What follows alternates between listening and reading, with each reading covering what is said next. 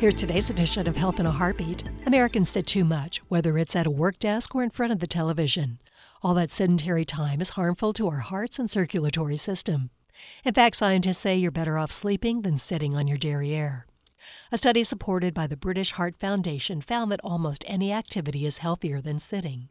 Cardiovascular disease is the top killer of people around the globe, accounting for 1 in 3 deaths. The stakes are high.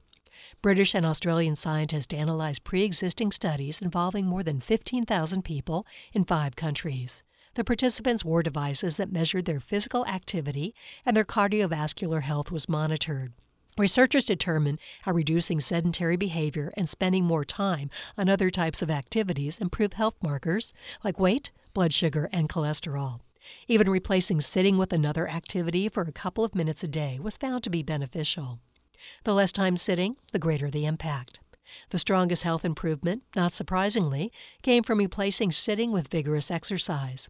For example, a 54-year-old woman who swapped these activities 30 minutes a day for a week reduced her waistline by nearly 3% and her blood sugar by 3.6%. Other behaviors healthier than sitting included light physical exercise, standing, and yes, sleeping. The study says benefits might be seen even by getting off our duffs for just a couple of minutes a day. So while your boss might frown at your hitting the sack at work, a brisk walk at lunch might lead to a longer life. Sitting, it seems, doesn't sit well with the heart. This edition of Health in a Heartbeat is brought to you by University of Florida Health, committed to advancing excellence in patient care, research, and education, and by WUFT-FM. For more information or to subscribe to our weekly e-newsletter, please visit our website, heartbeatradio.org.